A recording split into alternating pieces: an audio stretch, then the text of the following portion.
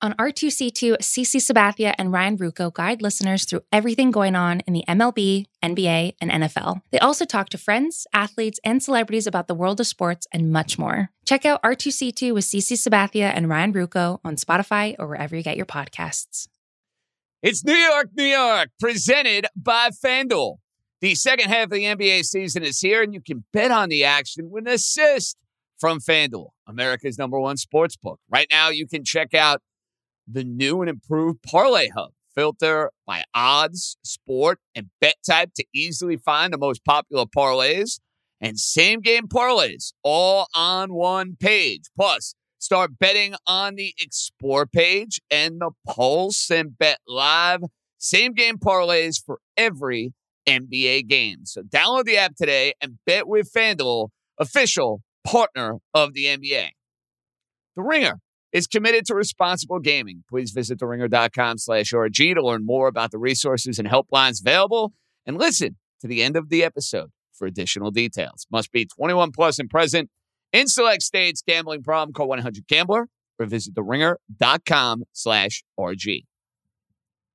This episode is brought to you by Empower. You got money questions like, can I retire early? What are my best savings options? Can I afford to pay for my kids' education?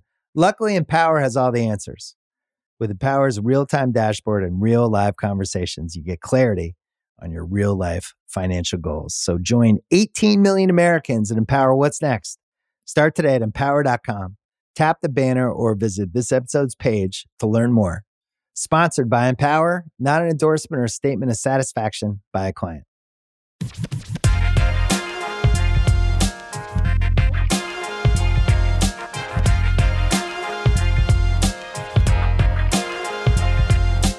Alrighty, let's roll, baby. Welcome in. It is a Tuesday and a Wednesday edition of New York, New York with yours truly, JJ John Jastrzemski, right here on the Ringer Podcast Network. And, you know, I wondered if the Major League Baseball offseason would take forever to get going because of the looming specter of the CBA and the lockout and all the stuff that could proceed over the next month. And would it delay free agency? Or would it be the opposite? We have guys basically scramble left and right saying, hey, we want to get our ducks in a row. We want to get our ducks in order. We want to make sure we're paid before any of this goes down in the early portion of December. Well, we're starting to get our answer because a lot of guys are starting to trickle in and sign with different teams. And locally, we now can say goodbye to Noah Syndergaard. Noah Syndergaard, when he came up in 2015, he was one of the comic book heroes for the New York Mets. You think about that rotation that got to the World Series. It was DeGrom. It was Harvey, who was the megastar. He's dating supermodels, the Dark Knight, blah, blah, blah. But then Syndergaard was this Adonis. He's a physical specimen. He looks like he could be living in Williamsburg with the blonde man bun that he's rocking, but he pitched like a badass. And in 2015 and in 2016, Noah Syndergaard was one of the best pitchers in the National League. The numbers back that up. Since the 2016 season, where Syndergaard, to me, was at his peak, the last 4 to 5 years, from injuries to at times underperformance, considering what the standard was, there was always this hope for more. That's the way I looked at Noah Syndergaard. I thought he was going to profile as one of the best pitchers in all of baseball. I really did. So I think anybody who listened to me throughout Syndergaard's tenure with the New York Mets probably was like, JJ, you were a jerk to him. You were too hard on him. You killed him all the time when you were doing hits on SNY. And that's all true. I thought 2019, he had an incredibly disappointing season considering how much smack he talked. I'm putting all that in the open because I think anybody who knows me knows that I haven't been Noah Syndergaard's biggest fan because there is that sentiment of what could have been and that you should be much better than you actually are. With all that being on the table, I wanted Syndergaard back on the Mets this year because you have an owner that has unlimited resources. You have an owner that clearly wants to win, and the Mets are in dire need of starting pitching. So when they offered Syndergaard the qualifying offer for $17 million a year, and everything he said leading into the end of the regular season, I kind of thought it was a foregone conclusion that he was going to take that $17 million qualifying offer. I was very surprised, quite frankly, when I woke up this morning and I got the notification on my phone that Noah Syndergaard had signed a 1-year, $21 million deal with the Anaheim Angels. And it signals to me a couple of different things here. Number one, the Anaheim Angels are desperate to win with Mike Trout and Shohei Ohtani. They desperately need starting pitching. That's why they're going and giving a guy who's pitched 2 innings in the last 2 years, $21 million a year. But my caveat to that is Andrew Heaney, who stinks, who's an embarrassment, who got cut by the New York Yankees, just got 8 from the Los Angeles Dodgers. The point I'm trying to make is that crazy, crazy money is being thrown out the way of starting pitchers. I would have rolled the dice on Syndergaard. I thought it was going to be a return. He liked living here. I thought he liked being a Met, blah, blah, blah. I guess I was wrong. That, to me, is where the disconnect lies. Yes, Syndergaard went to the highest bidder, which appears to be Anaheim. But clearly Syndergaard, despite everything he said publicly, didn't want to be a New York Met. Because if he loved being a Met so much, and New York was where he wanted to be, it was his heart, it was his soul, blah, blah, blah, he's back for $17 million this year. He's back on a prove-it contract, and then he figures out free agency after a full season, back, throwing innings, doing what he needs to do. Something's up within the New York Mets for Noah Syndergaard to basically say, you know what, I'm going to Anaheim, California. The second thing you got to address here, this is a big blow for the Met rotation. I know some aren't going to look at it that way because they're going to say, JJ hasn't pitched a whole lot. But you need arms. You don't have them. Now Marcus Stroman could basically bend you over backwards. He's going to ask for $25, $26, $27 million a year. He's a good pitcher. He's not a great pitcher. For what it's worth, Syndergaard at his best, Stroman at his best, it's not even close. Syndergaard's a better pitcher. And the Mets, and I can't blame this regime, they didn't make this call. Who in their right mind would rather have Marcus Stroman on their team than Zach Wheeler, who, for my money, is the National League Cy Young Award winner? That was a move that the Brodie Van Wagenen mess completely screwed up. But now you think about this rotation that years ago, you dreamed of Harvey, DeGrom, Syndergaard, Matz being here a long time. You're down to 1. That's crazy to think about. You're down to 1. And with the Mets not bringing back Noah Syndergaard, and with Noah Syndergaard not giving the Mets an opportunity to go and match what Anaheim gave them, that means this front office that, oh, by the way, has a new general manager since the last time we had a conversation, Billy Epler, who is well-regarded, who is well-liked, but clearly was choice number 7 for the New York Mets, ends up getting the gig. Is it an inspiring choice? Not necessarily. Does that mean it's going to be a monumental failure? I can't say that. Well-liked. People around the sport love Billy Epler. Didn't work out with the Angels. I don't love giving Matt Harvey 1-year, $12 million contracts, but you had a lot of circumstances around that baseball team that kind of put you in a very, very tough spot. So we'll see if Epler can do a better job. And I'd be encouraged hearing some of these managerial names. Buck Showalter's name is on that list. Eric Chavez, who I really like, his name is on that list.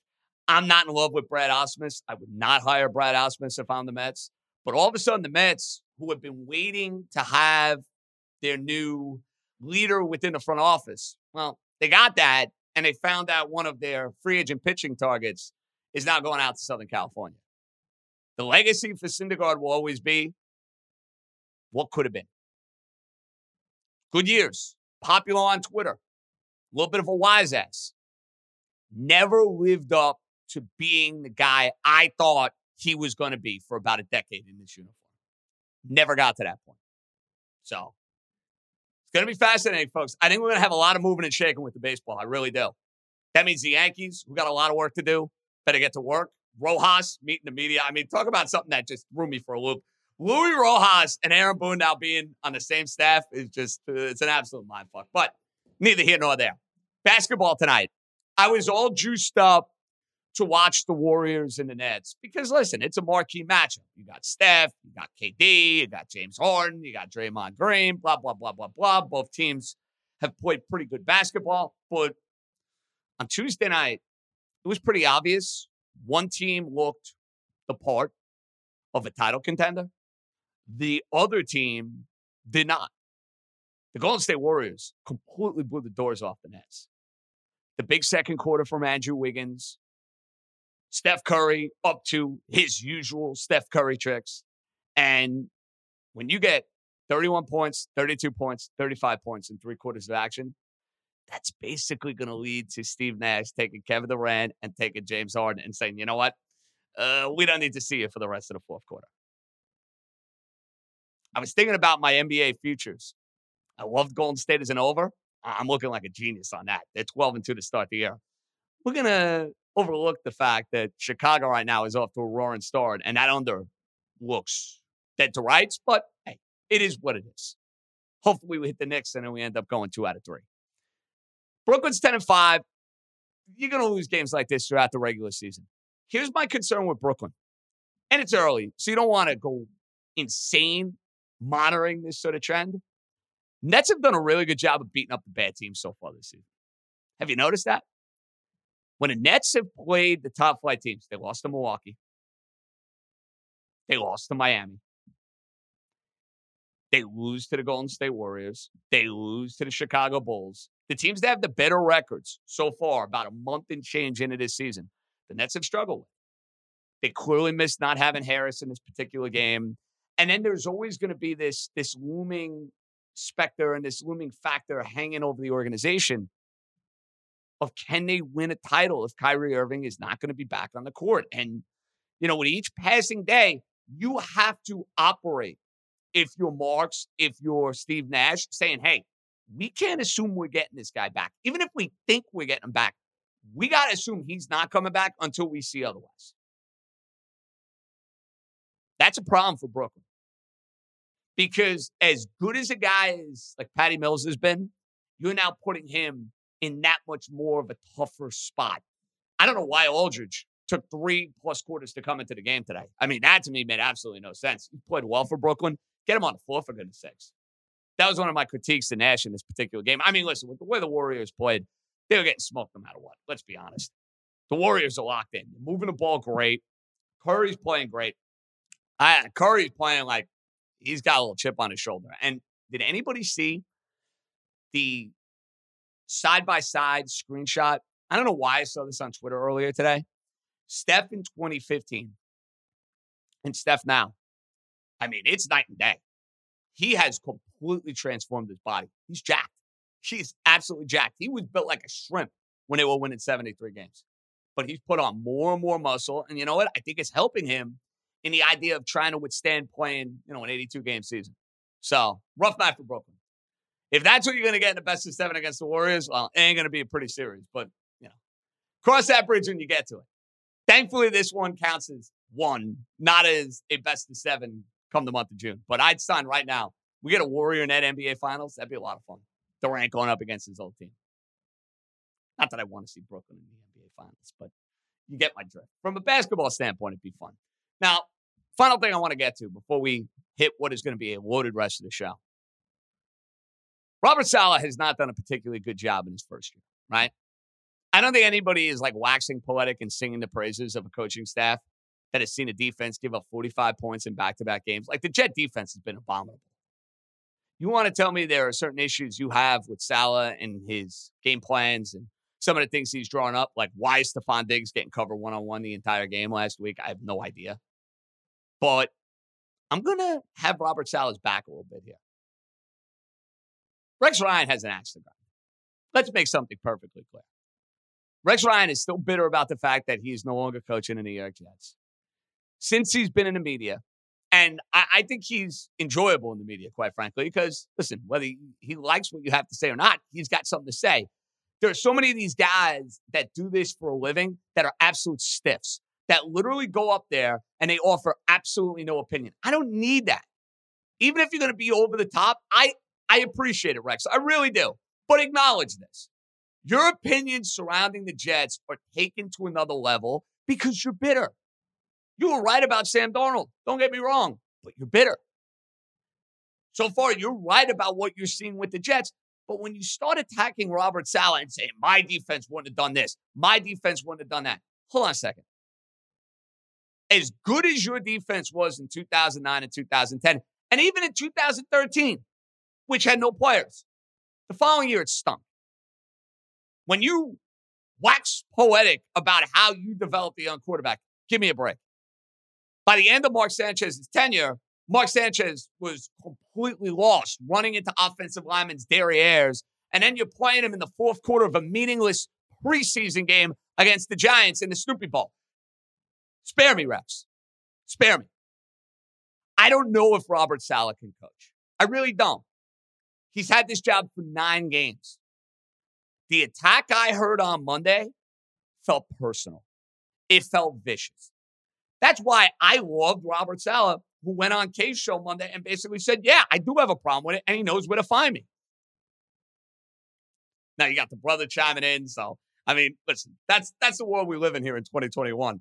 Anytime you have one of these one-on-one feuds, everybody's family is involved. They're posting on Instagram. They're on Twitter. It's a disaster. So if I ever pick any fights, please keep my family off of social media. Please, Cerruti, Stefan, make sure you make a note of that. I do not want my family picking fights on my behalf. I don't need that. But my take on the whole storyline is that Rex has a vendetta against the Jets. And I think Rex, quite frankly, wants to coach that team in the absolute worst way. I know Benigno wants him to coach the team in the absolute worst way. It's not happening. It's not happening. So Rex, continue to be Rex, and we'll see if Robert Saleh can coach. I'm not endorsing him as the coach now for the next 5 years, but let's give him a little bit more than 9 games. Is that too much to ask? I don't know. Maybe it is. In this day and age, maybe it is. We got a fun show lined up. Johnny Damon. I want to have Johnny Damon on because Correa is out there. Verlander is out there. Yankees and the Astros, not a whole lot of love lost. The idea of going to a rival team like that, now, not to the extreme of Yankees and Red Sox. The Yankees and the Astros hate each other. Yankees, Red Sox, 03-04 takes it to another level. So I wanted to get Damon's take on that. And listen, I loved him. He's one of the rare dudes that Simmons and I can actually both like. Like, that doesn't happen much when it comes to baseball players. I think Johnny Damon would fit the category of being a favorite of Bill Simmons and being a favorite of mine. I loved him as a Yankee. Thought he was fabulous. So he's going to join us. We got Fennessy who's going to join us. We'll have some fun at his expense because his teams just continue to be the gift that keeps on giving. We got trivia. We'll give you a play for Thursday Night Football. Get your barf bag. That's going to be my advice. Get your barf bag for our Thursday Night Football play. All that more. Loaded New York, New York. Sean Fennessy up next. This episode is brought to you by NetSuite by Oracle. As your business grows, you might start seeing some lag. There's too much work for your team, too many different processes, and it takes forever to close the books. If this sounds like you, you should know these 3 numbers: 37,000, 25, and 1. 37,000 is the number of businesses that have upgraded to NetSuite by Oracle. It's a cloud financial system that can help streamline accounting, financial management, inventory, HR, and more. 25, that's how many years NetSuite has been helping businesses do more with less. And 1, because your one-of-a-kind business deserves a customized solution for your KPIs. It's like when you come here for this podcast or when you check out your favorite website to gather all the info you need to make better decisions for your fantasy leagues. Well, NetSuite does that for your business and then some. It's one efficient system, one source of truth with everything you need to grow. Right now, download NetSuite's popular KPI checklist designed to give you consistently excellent performance absolutely free at netsuite.com/ringer. That is netsuite.com/ringer. So there's a lot going on with this particular gentleman's teams at the moment. Noah Syndergaard's now going out to California. He's going out to Fantasyland. The New York Jets have Rex Ryan back in the picture. and everything is an absolute mess. So, Sean Fennessy, I thought it'd be perfect time to have you back on New York, New York. What's up, buddy? So generous of you, John. Thank you for calling me at my time of true pain. How you doing? Well, listen, I know that you can't always get some of these things out in the open when you're doing the big picture or the rewatchables and the 10,000 other jobs that you have. So, I like to think that I'm taking care of my friend. I'm like a support group. I'm here for you.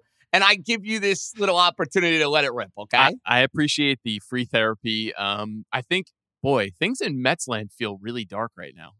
There have been a lot of dark times in the last 20 years with the Mets. I'm baffled. I really didn't think that the Cohen era was going to go this way. And I feel the exact same way because you think about it. Cohen came in as the conquering hero. He's got all this money. Say what you want about his Wall Street background. No Met fan gave a rat's you-know-what about that. It was, we have our version of George Steinbrenner. We have our guy who's going to go and spend a ton of money. And I'm going to start with Syndergaard. I don't want to make Syndergaard out to be a top 5 pitcher in baseball. He's not. He's missed the last 2 years. There's always been this kind of what could have been.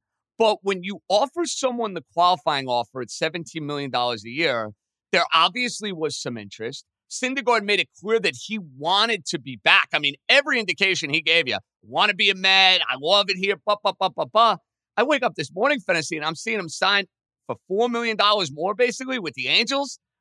What gives there, bro? I literally don't get it. Obviously, I appreciate Noah Syndergaard saying he wanted to be a Met. I think everybody feels blindsided because he was so public about his desire to stay with the team.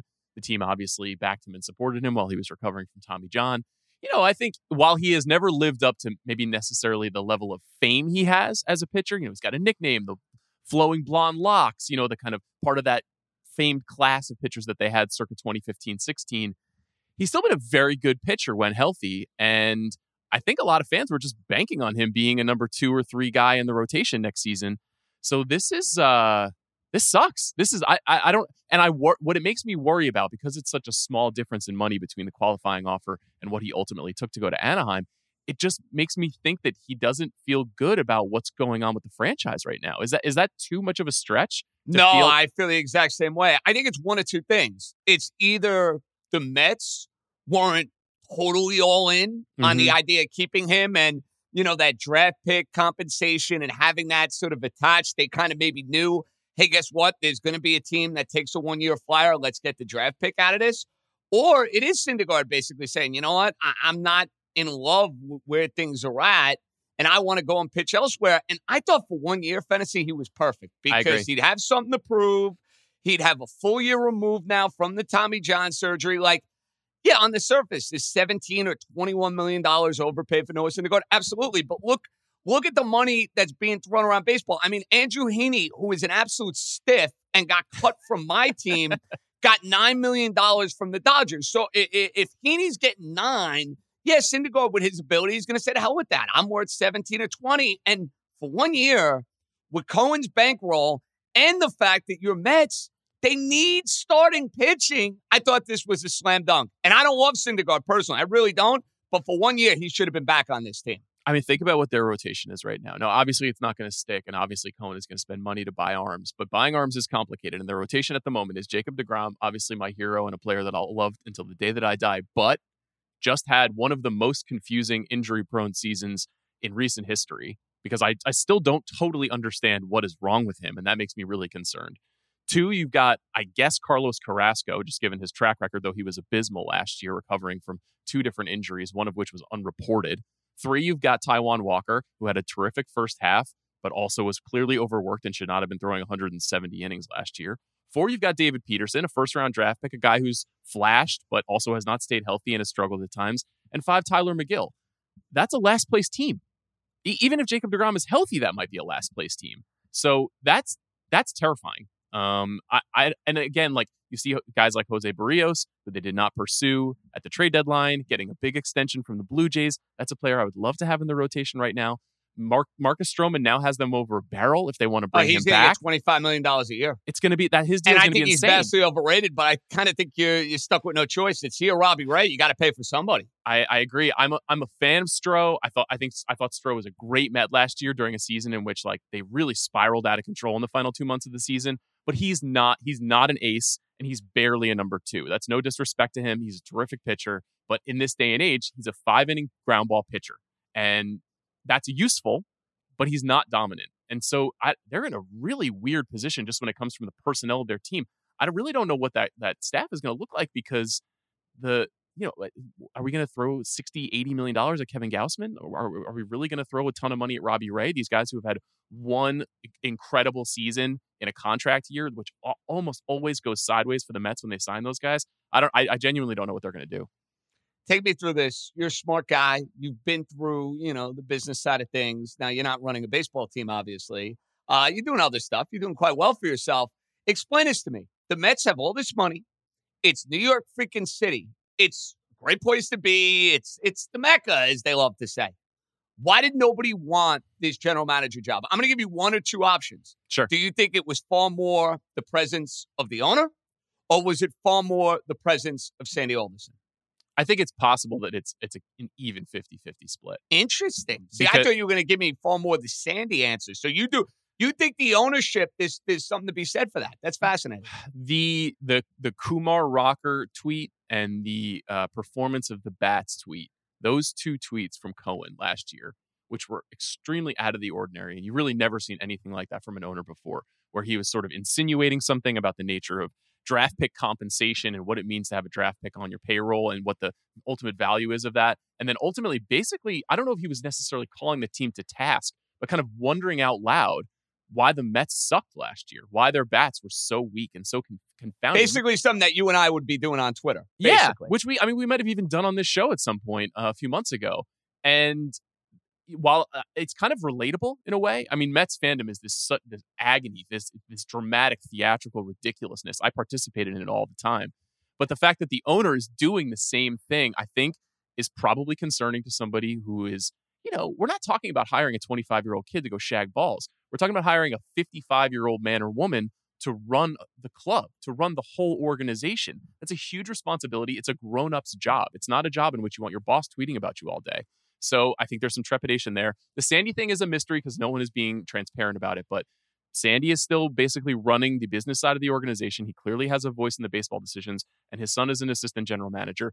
And they also, the other thing that's a little bit underrated, I think, about the team is they have a long-standing collection of executives at the scouting and international level that are actually well-respected and have done good things. If you look at some of the talent that we like on the club right now, a lot of those guys came from people like Tommy Tanis, who've been overseeing that part of the business.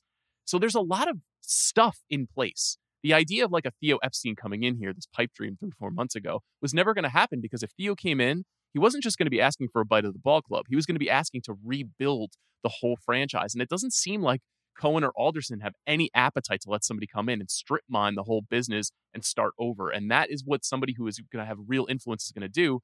Hence, you end up with basically a retread in Billy Epler. I'm another hire that I'm like, man, this is just so underwhelming. I can't believe this is where they landed on this huge, important job for GM. It's a very tough sell. The one silver lining, though, is you talk to baseball people. Everybody seems to love Billy Epler. Now, he was miserable with the Angels. Why? Is it ownership? Is it his decisions, like giving Matt Harvey $12 or $13 million for a one-year contract? I wouldn't be in love with that. But, I mean, everyone that I follow who's, like, super tight to, like, the inner circles within baseball, they're telling me good hire, good hire, good hire. So I guess fantasy, take that for what it's worth. I hope that's true. It was not what we dreamed of, I think, from a Mets perspective 2.5 months ago. Not exactly 1, 2, or 3 on your list. JJ, let me ask you an important question for you. There's some theories that this hire is greasing the skids for Cashman in 2023. That because they have a relationship, because Epler was an assistant GM with the Yankees, did scouting there, that potentially when his deal is up, he's coming over to the Mets. See, I can't see that from this standpoint. They just brought Boone back, who is his guy. They just gave him 3 years. If they rewarded Aaron Boone with that contract, fantasy, I kind of get the sense Brian Cashman has the Yankee job as long as he wants to have the Yankee job. So I'm not buying that conspiracy theory for a minute. If Boone had been let go and the Yankees brought in a different manager, I think I'd be on to that. With Boone coming back, it seems like the Yankees, they're A-OK. Unless they're going to just tell Brian Cashman we're not renewing your contract. I can't see this ownership doing that. I can't. What about the theory that's percolating about keeping the powder dry for David Stearns to come in as president of baseball operations? Well, I know he and Epler are buddy-buddy. Yeah. That to me, I think there's more legitimacy, quite frankly, to that as opposed to the other way around. But here's the other question. If Alderson is going to be here, Stearns, Cashman, none of these guys are coming to the Mets. None of them are coming to the Mets. I mean, Sandy Alderson is a mid-70s. He's a cancer survivor. He's a hugely accomplished person in the sport. Does he need this job? Like, why is he holding this job? You know what my conspiracy theory is? I don't know if I've thrown this out to you. Maybe I have over a couple of drinks.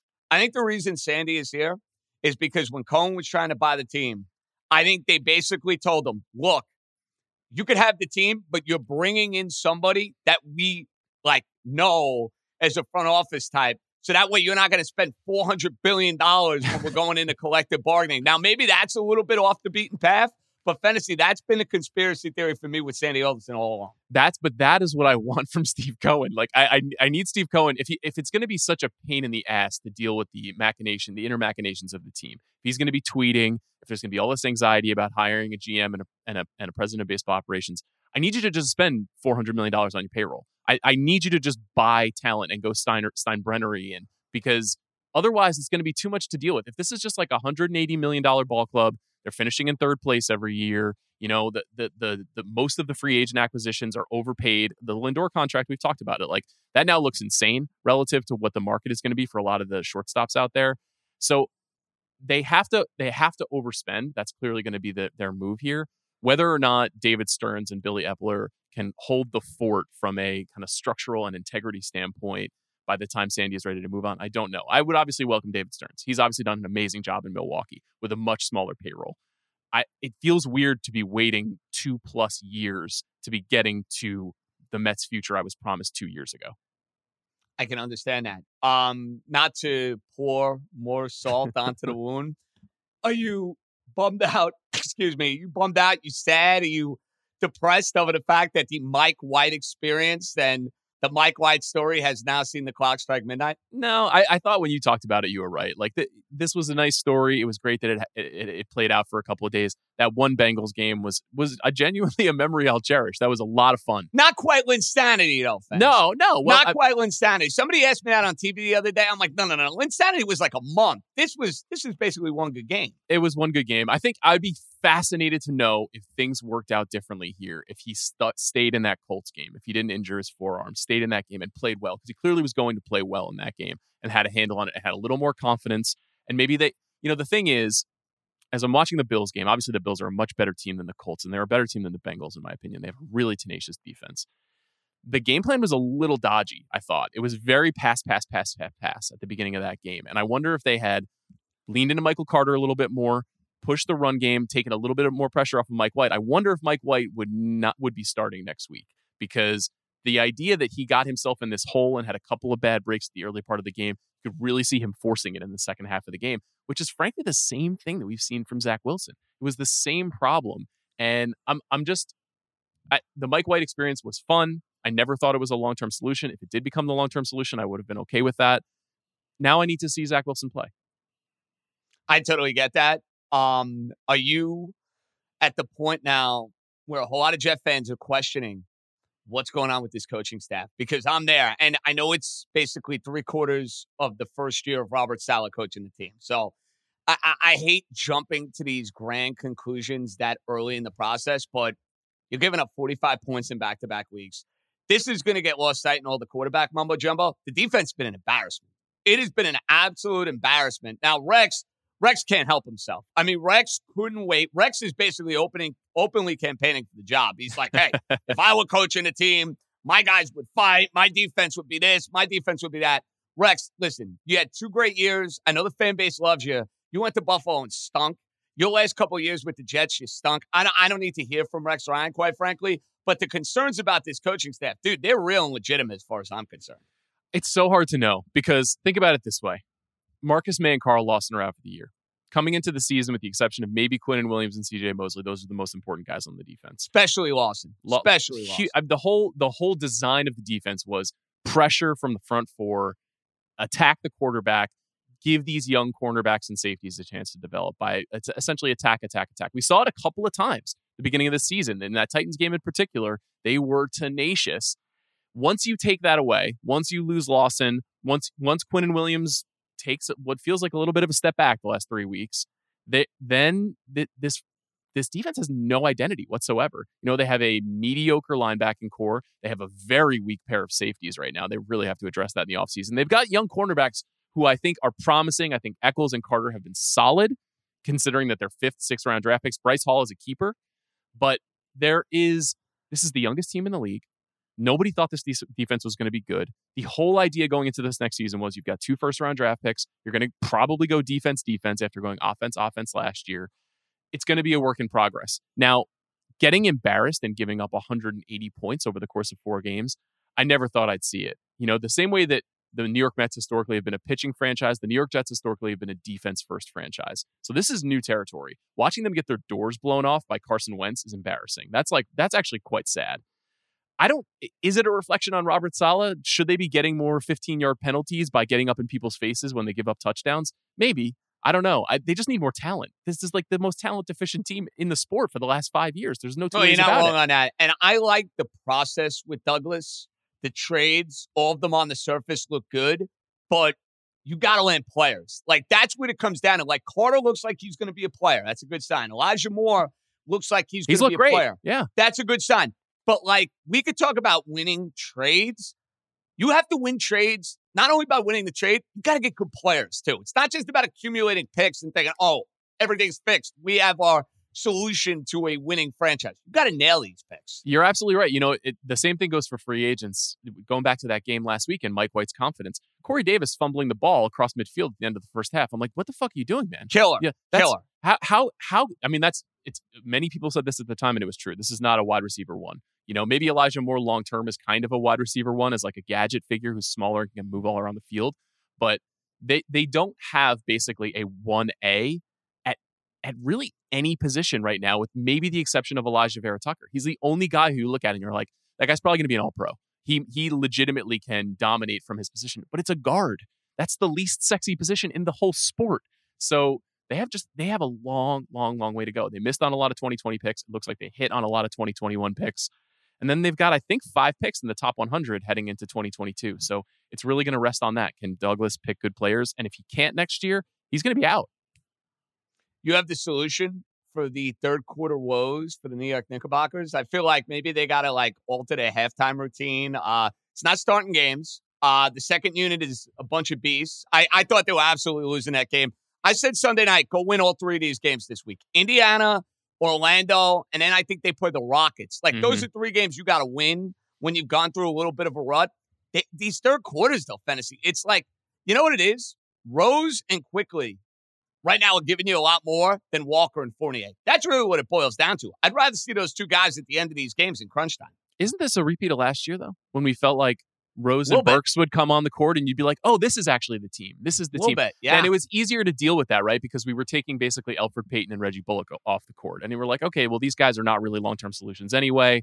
Rose, is he becoming like a legitimate top 100 Knick right now? He's having an incredible run with this team. I love what he's doing. Isn't it so cool to see? Because the guy was an MVP. He busted his ass. He kind of was hanging around the league for 5 or 6 years.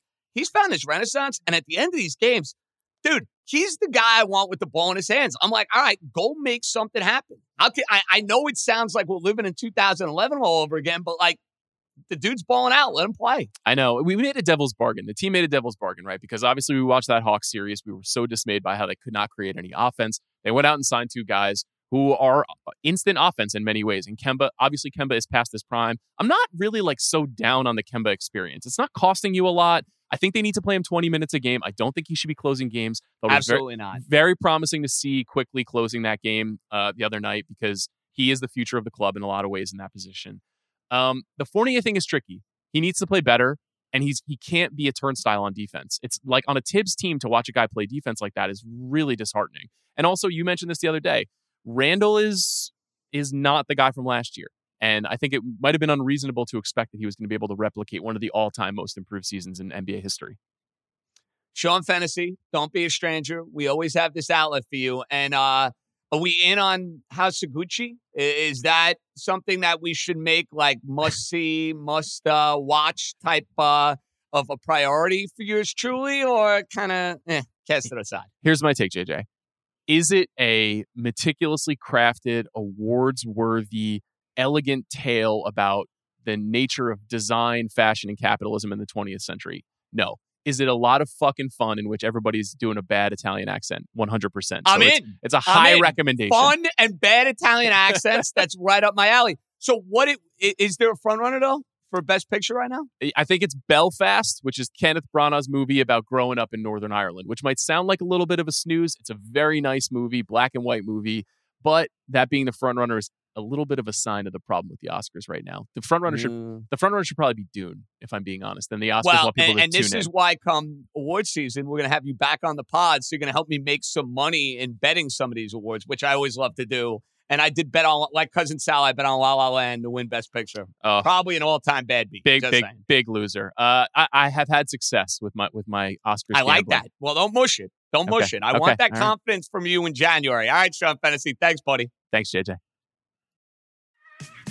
There's a lot that could impress you about the all-new Honda Prologue EV. True, it's got class-leading passenger space and clean, thoughtful design and intuitive technology. But what really sets the Prologue apart from the competition is that it's more than an EV. It's a Honda. Honda, the power of dreams. Visit honda.com/prologue to learn more. Always good hearing from Sean Fennessy. And listen, we try to be a service any which way we can. I know he's got 10 zillion outlets. You know, he's one of the head honchos here at The Ringer, but he's a long-suffering Met, Jet, and Knick fan. And when it comes to his Mets and his Jets, like, I feel like he needs, like, sit-downs every now and again just to, make sure everything's okay. They're like well visits. So that was a very enjoyable well visit from Sean Fennessy. All right, voicemail time. 917-382-1151. That's where we make magic. And get the calls in for Thursday in the evening. We'll be rocking after Thursday Night Football. And then a reminder, Monday Night Football, before the game, come hang, catch in Astoria. Great bar. I've been there a bunch. I'm going to be making a mess, having barbecue sauce all over my face because their wings are absolutely outstanding. But we're going to have a little fun before Giants and Buccaneers. And I'm going to be betting Giants and Buccaneers. I think that's going to end up being a super contest play. So come down, come hang. We'll have a good time. I'm looking forward to it. Hackensack Brewery for Bendigo was interesting. Terrific time making my way out there. It was interesting. I'll leave it at that. All right, voicemail time. Let's hear it. Hey, JJ, this is Jeremy from Long Island. Just heard the news about Noah Syndergaard. And as a Mets fan, I am pretty scared for this year. We really don't have a rotation. We got DeGrom, but who knows what's going on with his arm? No one could figure it out the second half of last year. And he's our best player. Taijuan Walker, who I just don't trust. I feel like he had a total outlier the first half of last year. Tyler McGill, who, I think he's a solid 4 or 5 guy in a rotation, but he's not a third starter or a second starter, which is what it looks like. There's David Peterson, who's not that good either. And we just got a GM, hopefully. I don't even know if that's official yet. Really not happy with the Mets this offseason so far. We had to do a lot of things. We totally collapsed last year. And the bottom line is, I think a lot of people in this fan base think that we are kind of the team that we saw in the first half, the team that was going to win the division or whatever. But the bottom line is we lost 85 games last year. We have a core of offensive talent that stinks, and we really need to improve that. Plus, we need to totally revamp our starting pitching, as I just laid out. And in the meantime, Sandy Alderson couldn't get anyone to come on board. Steve Cohen, people don't want to work for him. This does not look good for next year. I'm still going to watch, obviously, but I'm very scared on how our team looks next year. And I'm not excited about Sano coming back. I'm not excited about not having any real starters. And it's been real disappointing how Cohen's ownership has started. I mean, last year was a disappointment, and so far this offseason has been a disaster. So we have a lot more time to go. Hopefully they can make some good deals, but not so excited right now. Listen, I'm going to reserve judgment on what the team looks like until this offseason finishes up. So, I don't want to roast the Mets for what you're going to see this offseason because I have no idea what they're going to do. I thought Syndergaard was a good fit, though, because they need pitching depth. They know him well. He wasn't looking for a long-term commitment. They clearly have money to spend. And now you look at the rest of the free agent pitching market, this puts more pressure on you to go and sign Marcus Stroman. Like, it's a must now. Stroman has to be back on this team. The only way he's not back on this team is if they go and sign Robbie Ray. I don't think Scherzer's coming to the East Coast. I don't get the sense Verlander ends up pitching for the Mets. I think if Verlander's coming to New York, it's far more likely he is a Yankee than a Met.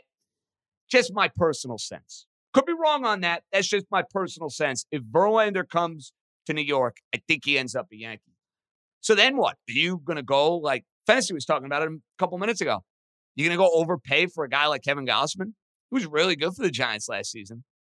You feel good about giving him 4 or 5 years at considerable money? I mean, Andrew Heaney got $8 million a year. Kevin Gausman's getting $17, $18, $19 million. He might get more. It's crazy to say. He might get more. I thought qualifying offer, $17 million, made sense for Syndergaard. I'm surprised he got 21. And I'm surprised he's not a Met. And I think it's a blow for the team. Despite Syndergaard underachieving the last few years, which is fair. Yes, there's that what if that's out there. All true. I think he would have been a major help. I really do. So we'll see if he goes down the road of Matt Harvey or he's a major factor within that rotation out west. Who's next? Yo, what's up, JJ? Pete in Westchester here, bro. Hope you're having a good week. So just, obviously just seeing the news here about Syndergaard going out to the Angels. I think it's a year deal, $21 million. First of all, the Mets, I don't know why they're letting them walk, but they're a disaster. But I'm really surprised the Yankees didn't make a play here. I mean, maybe they did. Obviously, we probably won't know that. But, I mean, this is a guy I would have loved to have seen Cashman take a swing on. He loves taking these chances, on these, these high upside guys, low investment, high upside. I guess you could argue 21 million is not a low investment, but, after we're going after the Klubers and the Tyons of the world, I mean, Syndergaard, the guy who you really thought, like, this would be perfectly right up Cashman's wheelhouse to take a chance on. I guess just want to get your thoughts. I'm sure you're going to comment it on the pod, but I haven't really heard you talk much about Syndergaard, probably because he's been hurt. So just curious for your take on him, what you think, and, why did the Yankees not pursue this? Thanks, bro. I never got the sense the Yankees would go and get Syndergaard because of two particular factors. One, I think they know plenty about him. His presence on social media. Syndergaard's a little out there. I never really got the sense and the feel that he'd be a fit in their clubhouse.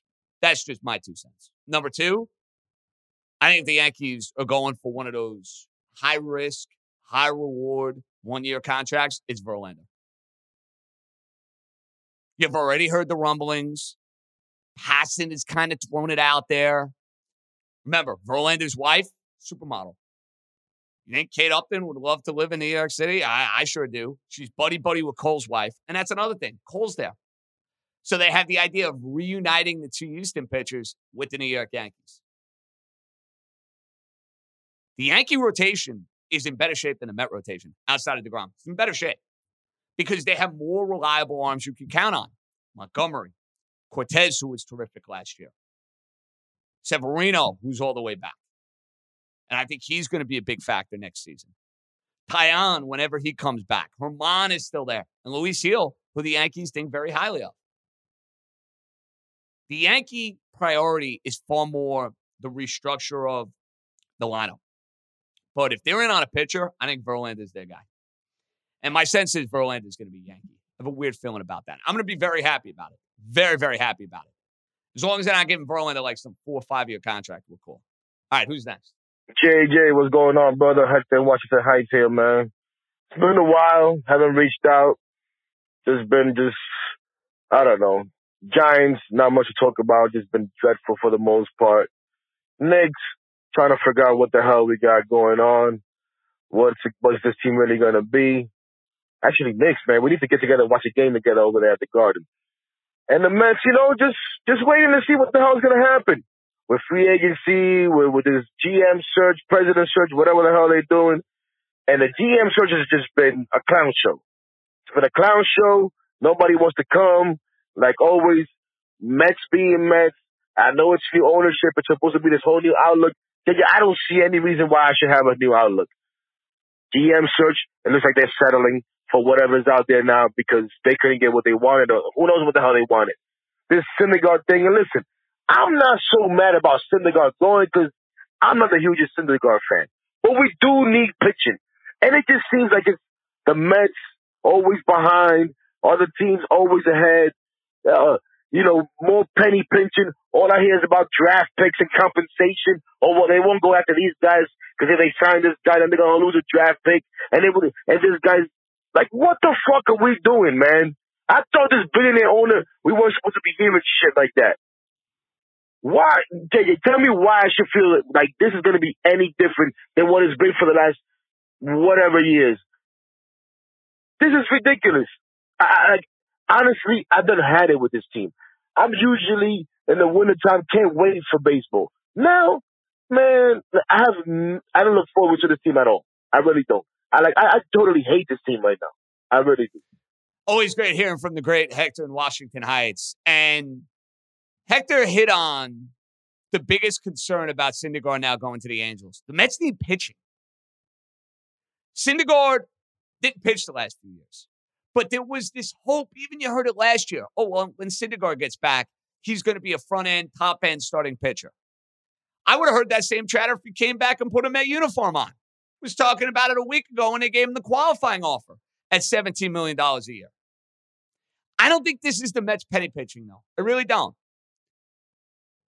I don't think the Mets wanted him back beyond the qualifying offer. I really don't. I think they wanted him back to a point. I think they attached that draft pick compensation for a reason.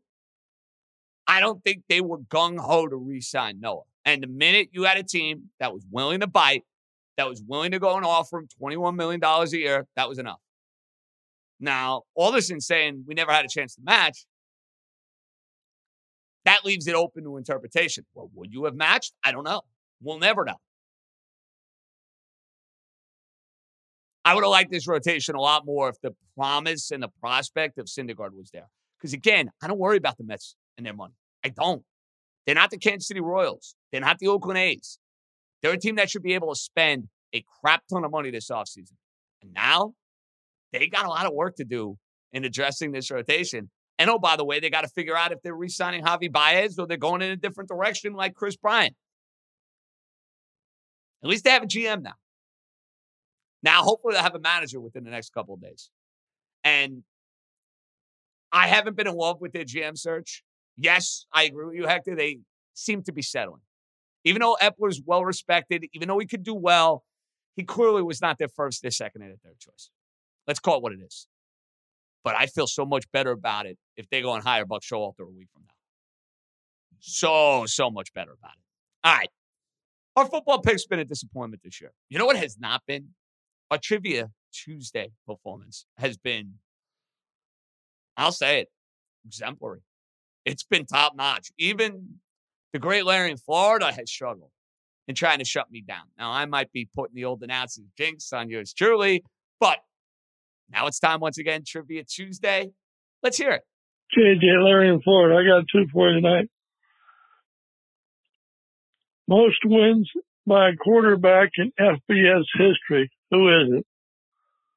Second one is, who is the only player in NFL history to win the Super Bowl 3 years in a row? I'm out. See, Larry ain't messing around tonight. Larry ain't messing around tonight. He gave me two, I think, impossible trivia questions to the point that I don't feel very good about either of the answers I'm going to throw you away.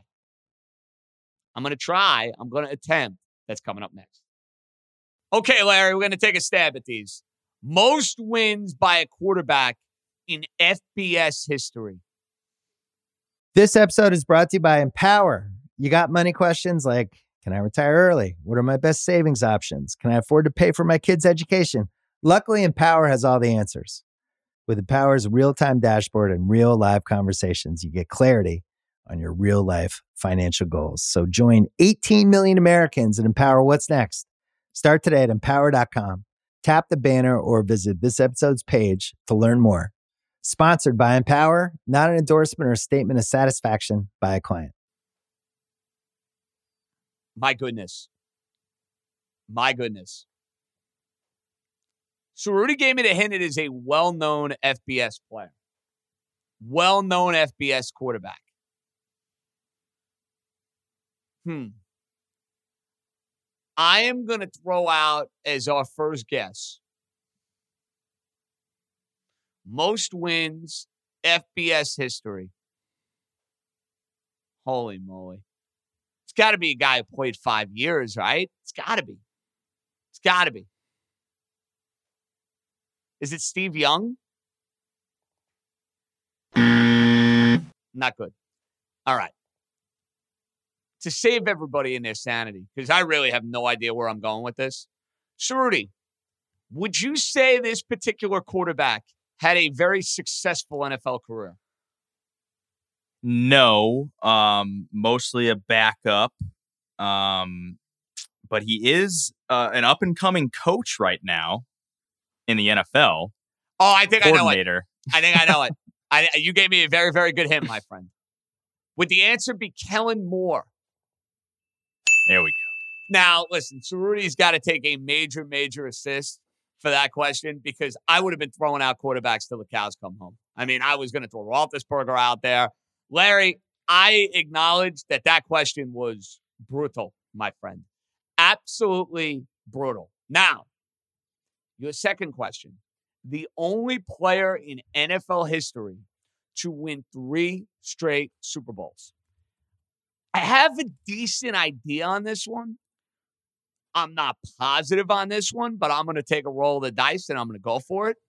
Is it Hall of Famer Charles Haley? Wow. And I actually was pretty confident in that answer, too. Very, very confident in that answer because, he ended up flip-flopping with the Cowboys and the San Francisco 49ers. So you're on the right path. You have the right 2 teams in the right time frame. I think I know it then. Haley. I think I know it. Is it Ken Norton Jr.? There we go. Second guess. I knew it wasn't Deion because Deion went from the Niners. He went from Atlanta to the Niners to the Cowboys. So he didn't win 3 straight Super Bowls. My first guess was Haley. I was a little off there. Ken Norton Jr., though. Larry, listen, give you credit. Give you a ton of credit. Those were 2 very, very difficult questions. And the second one, I handled myself pretty well. The first one, I would have had absolutely no chance. So I needed to phone a friend. All right, who's up? We got another one. Hey, JJ, Sean from Long Island. Thanks for taking the call, man. I called for some Q&A with JJ. I called with this question last week, but I got to admit, Larry in Florida had a much better question. I'll kiss the rings on that one, but hopefully he gets through this time. Talking about Syracuse Orange football players drafted in our lifetime. So in 1999, Donovan McNabb went number 2 overall, obviously in the first round. McNabb went the first round, number 2 overall. JJ, since that happened, 5 Syracuse players have been drafted in the first round. I want to see you give me all 5 of those players. Since McNabb went number 2 overall, what 5 players were drafted in the first round by NFL teams? And a quick hint, 2 of these players were drafted locally. Good luck, my man. Take care. Excellent question. Well, I know answer number 1 was a guest on New York, New York. That would be Justin Pugh. Justin Pugh by the New York Giants is number 1. Number 2, Chandler Jones, who should have been drafted by the New York Jets, but ended up getting drafted by the New England Patriots. All right, 2 down, 3 to go. First round, Syracuse players. First round, Syracuse players. Drafted. Those were the 2 most recent ones, just to give you a hint. Those were the 2 most recent, correct? Correct. Yep. That's what I thought. The remaining 3 were all before that. The remaining 3 were all before that. See, all right, I think I know one, although he might have came into the league before McNabb, so I apologize if I got that wrong. Dwight Freeney. 3 down, 2 to go. The other 2, the final 2, were before Dwight Freeney. Oh, in fact, boy. Oh, in fact, boy. Dwight Freeney was drafted in 2002. The other two were the previous 2 years, 2001 Makes sense and 2000. considering how pathetic Syracuse has been at football. Yep. Not a Apologies. first-round picks recently have been few and far between. These are by far the two hardest ones. All right, so I got the easy ones is what you're telling me. Great. I got Yeah. the easy ones. Okay. I'm not positive on this guy, but I'm throwing him out there anyway because he's a cute player that's near and dear to my heart. Rob Conrad of the Miami Dolphins. Was he a first-round pick? He was not. I mean, he ended up being a fullback, but I know he had a distinguished college career, so I wanted to throw him out there. Cerruti, 2 defensive, 2 offensive players, or split half-half? 2 defensive players. 1 linebacker, 1 defensive back. Oh, I got the linebacker. Keith Bullock. He was 2000. That's the early one. So the only one left was drafted in 2001, and he was drafted by the Giants. Oh, man. 2001. Drafted by the Giants. I'm going to be annoyed if I don't get this. I'm going to Definitely be the least known of all 5. Yeah, but he's a local player. I should know him. Oh, man. What position, Cerruti? He played defensive back. That doesn't help. Oh, my goodness. Was it Will Allen? Let's go! Wow. Well, I remember the Giants drafted Will Allen and Peterson. They were their corners for a while. I forgot that Will Allen was a Cuse guy.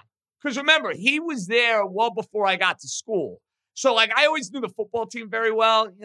The basketball team very well. The football team, I knew the stars. I'm not going to remember the top corner back in 2002. Like the Yankees at that time of my life, I remembered everything. Dolphins, I remembered everything. Knicks, I remembered everything. Syracuse, I was really just immersing myself in the basketball at that stage of my life. So, excellent question, Sean, but I'm just too hot, guys. Well, settle down. I mean, you got what? You got 3 of Sean's without a hint. Larry put you in your place. It was you got humbled a little bit. It was a little humbling, but the confidence is still there. That's you're the okay. thing. I'm still pulling answers out. Even with a little guidance, we're still finding a way. All right. I'm excited to welcome this guy in. He's one of my favorite Yankees. He played with a ton of heart. He was a badass. He was clutch. And the Yankees could use a couple of guys like this particular player in their lineup right about now. Johnny Damon from the 2009 team. And, we're forgetting about that other team he won for. That's kind of escaping my memory right about now. But he's up next. So I'm fired up to welcome into New York, a guy who knows a thing or two about winning with the Yankees, but also knows a thing or two about breaking the hearts of Yankee fans. He was a part of the 2004 Red Sox. He was a part of the 2009 Yankees. My dude, the great Johnny Damon. What's happening, Johnny? Oh, not much. Everything's going fantastic. Getting ready to launch our A-game clean sports drink real soon. And we're very excited. And everyone talks about bringing their A-game. And I know you're going to bring your A-game right now.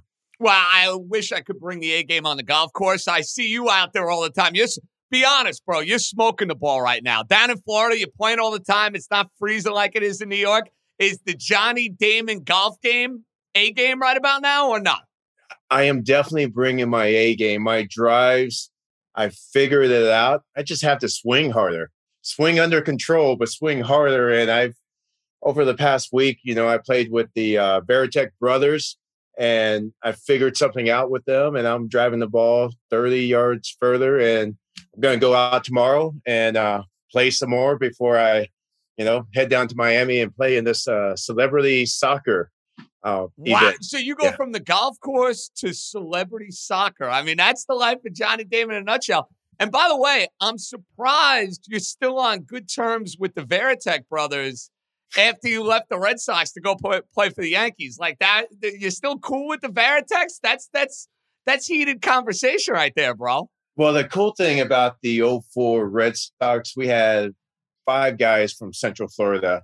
Veritek, myself, Mark Bellhorn, Tim Wakefield, and Curtis Laskanik. We're all from this area. And, of course, the Veritek brothers are still with me. I mean, we went to many battles. We still love each other. And, you know, I still pull for Jason. You know, he was very instrumental. He's captain of the Red Sox. And I love the guy. You think he has the makings to be a big league manager someday? Oh, there's no doubt in the world. I mean, this guy is so prepared. You should see. Catchers are always managers, right, Yeah. Johnny? Isn't that a thing? Like, I feel like catchers end up becoming good managers all the time. Yeah, you just have to see if he wants to, because I know the game has changed a lot. I know sabermetrics and the stats come into play. I feel like the player's heart really doesn't come into play too much or right now. So it just depends on who wants to go do it, who wants to deal with the chaos that goes with it. I was thinking of you the other day because there's a lot of chatter about Carlos Correa and the Astros and the Yankees over the last few years. Maybe not quite you guys in the Yankees in 2003, 2004, not the same sort of history, but make no mistake, Yankees can't stand the Astros. Astros can't stand the Yankees. You got the cheating scandal that went on, but Correa is a free agent. And my thought is, Johnny Damon, he wants to be a Yankee. Let's freaking go. Because I think of you. I think of Roger Clemens. I think of Wade Boggs. And I'm like, if those guys can go and become Yankees, why not Carlos Correa? Yeah, I mean, he is such a talent, and I'm sure he has a lot of respect. Well, he should. Everybody should have respect for the pinstripes. And when you have that opportunity to put the pinstripes on, you do it because they are the they're the great franchise. And Correa is a great choice. Such a talent. And I know Seager's name's been popping up, and I just love that swing of his. And I met this kid when he was 18 years old in Wilmington, Delaware, when I was having my number retired there. And Mike Sweeney told me, this kid's going to be one of the best hitters in the game. And he was right. A couple of years later, he's in the big leagues. Beautiful swing and just a great kid as well. Talk me through, you leave the Red Sox. 2004, you have this iconic moment for the Red Sox against the Yankees. Grand slam against Vasquez. Then you hit another home run that still has to land in the upper deck. And I'm trying to block those memories out of my mind, Johnny. As you can see, I got all the Yankee paraphernalia. So that's like a day we don't talk about on this podcast. Check that out back there, the double still. Well, that's what I was going to say. You're near and dear to my heart after 2005 and beyond, bro. Then you're one of my dudes. But 2004, you were on my shit list. Let's put it that way. You come to the Yankees, though, and you're this dude with long hair, and you got the beard. You're the king of the idiots, dude. How were you able to fit so seamlessly from the Red Sox and what they had going? It felt like, dude, you fit in with the Yankees right away. It took no time. You're hitting bombs. You're getting big hits. How were you able to do that? It was very tough. The decision to sign with the Yankees, I mean, I'm glad that I did it, but I really thought I was going back to the Red Sox, and there was just little or no conversation during the offseason, and I couldn't let this opportunity go by, because if I let the Yankees opportunity go by, the Red Sox are the only team that really need me, and that spells a 1-year contract, and I couldn't leave all that on the table. It was a tough move, but a move that I am so happy that it happened.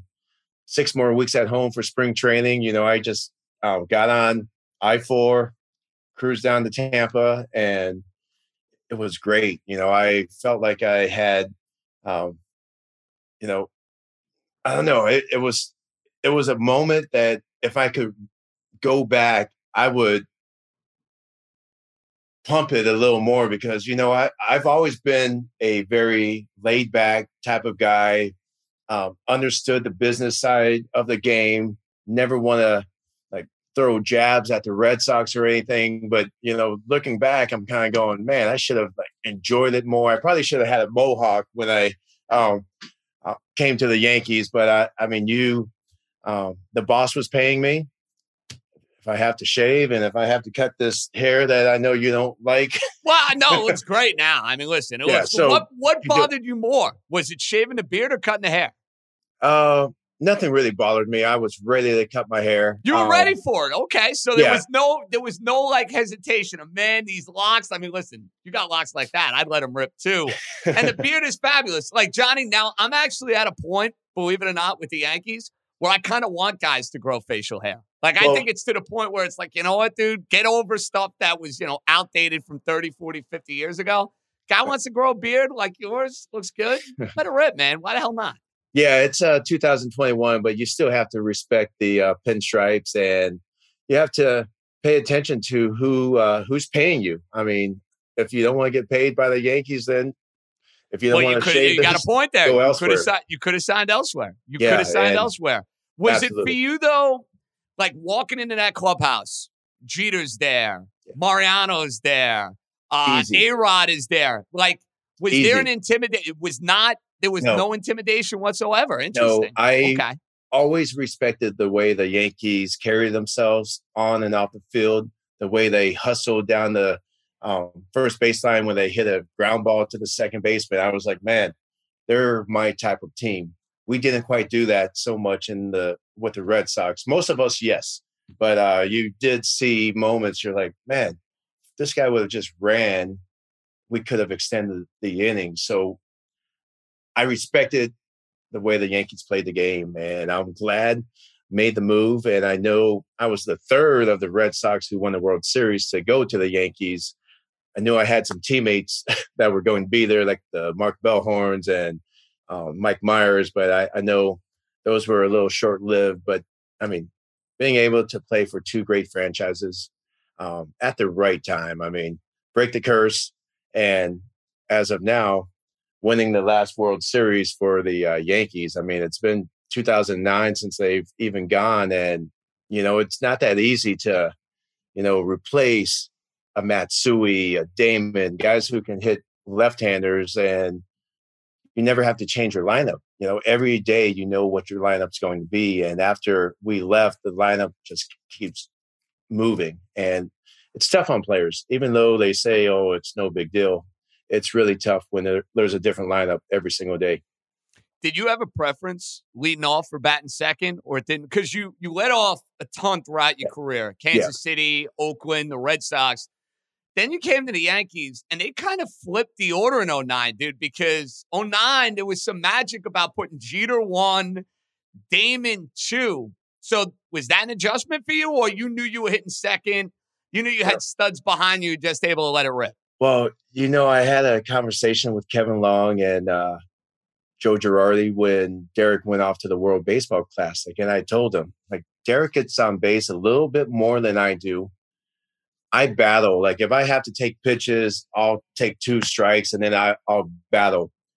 And I was like, Derek hits into 30 double plays a year. So why don't he lead off? If he swings at the first pitch, guess what? We're still going to extend this inning. And I hit into maybe 3 double plays a year. And I was like, we get to extend 25 to 30 plus innings a year. So we had this conversation. So you hold on a second now. I never knew this. So you suggested to the Yankees, hey, flip-flop us. Let me hit 2. Yeah, because if I never knew that. Because if he's on base, I'm standing on top of the plate and I'm hoping somebody tries to pitch me in. I've got the short porch and I know how to pull the ball with the best of them. So I'm like, if Jeter's on base, let's go. And we did exactly that. And then all of our lefties in our lineup, myself, Matsui, and Cano, we hit lefties very well. And then we had 4 switch hitters with Tex, Posada, Milky, and Swisher. I mean, that's a tough lineup to go through. Bullpens and other coaches and other teams just had a really tough time trying to say, okay, do we bring the lefty in for Damon? He hits lefties at a better clip than righties. Matsui as well. So, yeah, I suggested it. And, I mean, I'm glad they listened. And because I was going to say, I think it was a pretty good suggestion. I think it worked out pretty well. And, Johnny, that 2009 team for Yankee fans. And listen, it's not like the Yankees have been a bad franchise the last decade plus, Right. but they haven't gotten to the top of the mountain. And Right. if you don't have that 09 title, let's be honest, you're looking at like 20 plus years, which That's is amazing. an eternity. That's Absolutely an eternity amazing. in Yankee land without having a title. So your team, which was loaded, your team that had a lot of pressure on you because you signed Sabathia, you went and got Teixeira and Burnett, and you came in, and A-Rod came in. You guys almost had to win that World Series in 2009. And Yes. now you look at it, and it's like, yeah, that team was loaded. Yeah, we were loaded, and I just wish we could have just kept going because we had a great mix of guys. So you And- wanted to come back. You wanted to be Oh. back with the Yankees. They Oh, should have brought you back for what it's 100%. worth. They should have brought you back. Yeah, 100%. And the offer Cashman gave was a 2-year, $14 million, nothing to scoff about. But I only had a couple minutes to decide about it from what my agent told me. And I'm like, well, this is almost a 50% pay cut. And I just went off in 2009. I was like, can we work it out at maybe 10 a year? I'll take a $3 million pay cut. And my agent's like, it's almost off the table. I'm going, whoa, like, when did this happen? And you know, it's unfortunate because I really love playing for the Yankees. And, unfortunately, this stuff happens. The business side of the game and a lot of stuff that you don't see, but you wish you could control. Because I even told Cashman, my agent's going to try to get a 4 or 5 year deal. I was like, I only want 2 max, and I'll figure out if I want to keep playing after these 2 years. And, unfortunately, it didn't work out, and didn't work out for the Yankees yet either. I feel that pain. I do. All right, I'm putting you on the spot. All right. You're part of 2 championship teams. They're 2 iconic teams for very different reasons in 2 different cities. Who wins in a 7-game series? The 04 Red Sox or the 2009 Yankees? I've got to think the 09 Yankees. I I like think that answer. Yeah, I I just think the offense is too tough, regardless if Pedro, Derek Lowe, or Schilling were pitching. I just think that offense we had in 09, you just couldn't pitch around anybody. I mean, you had your number 8 and 9 guys. Swisher hit 25 plus homers. Milky was just sensational, just a spark plug at the bottom half of the lineup, turned over the lineup quite a bit. And plus our pitching in 09, I mean, when you got CC, Burnett, and Pettit, that's really tough to beat. Yes, Pedro, Schilling. Yeah, I think the 09 Yankee team wins. Okay. Sorry, Wait. Red Sox fans, but That's all right. Listen, my that's bosses are going to be happy about it because Simmons listened drools here 2014, but you're on New York, Yeah. New York. You're not on Yeah. his podcast. So you gave me the right answer and you spoke from the Yeah. heart. So I respect that.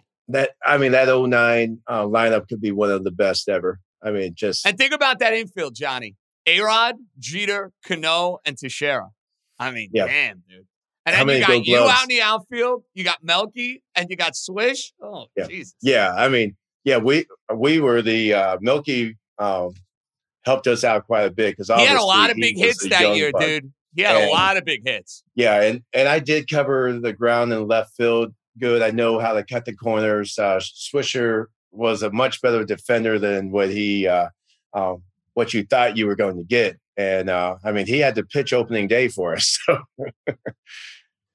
Did you have a problem when they moved you out of center field? Because No. obviously you were a center fielder your whole life. You played the corner. You kind of looked at it where it's like, all right, I'll start in center, but I'm getting up there in age, so I'm okay moving positions. Well, that stuff happens. And it was really tough for me to get adjusted to playing center field in New York because the time that I needed to go shag, that's where Mariano was getting his running in. So I was like, I can't tell Mariano to move as much as I would like to.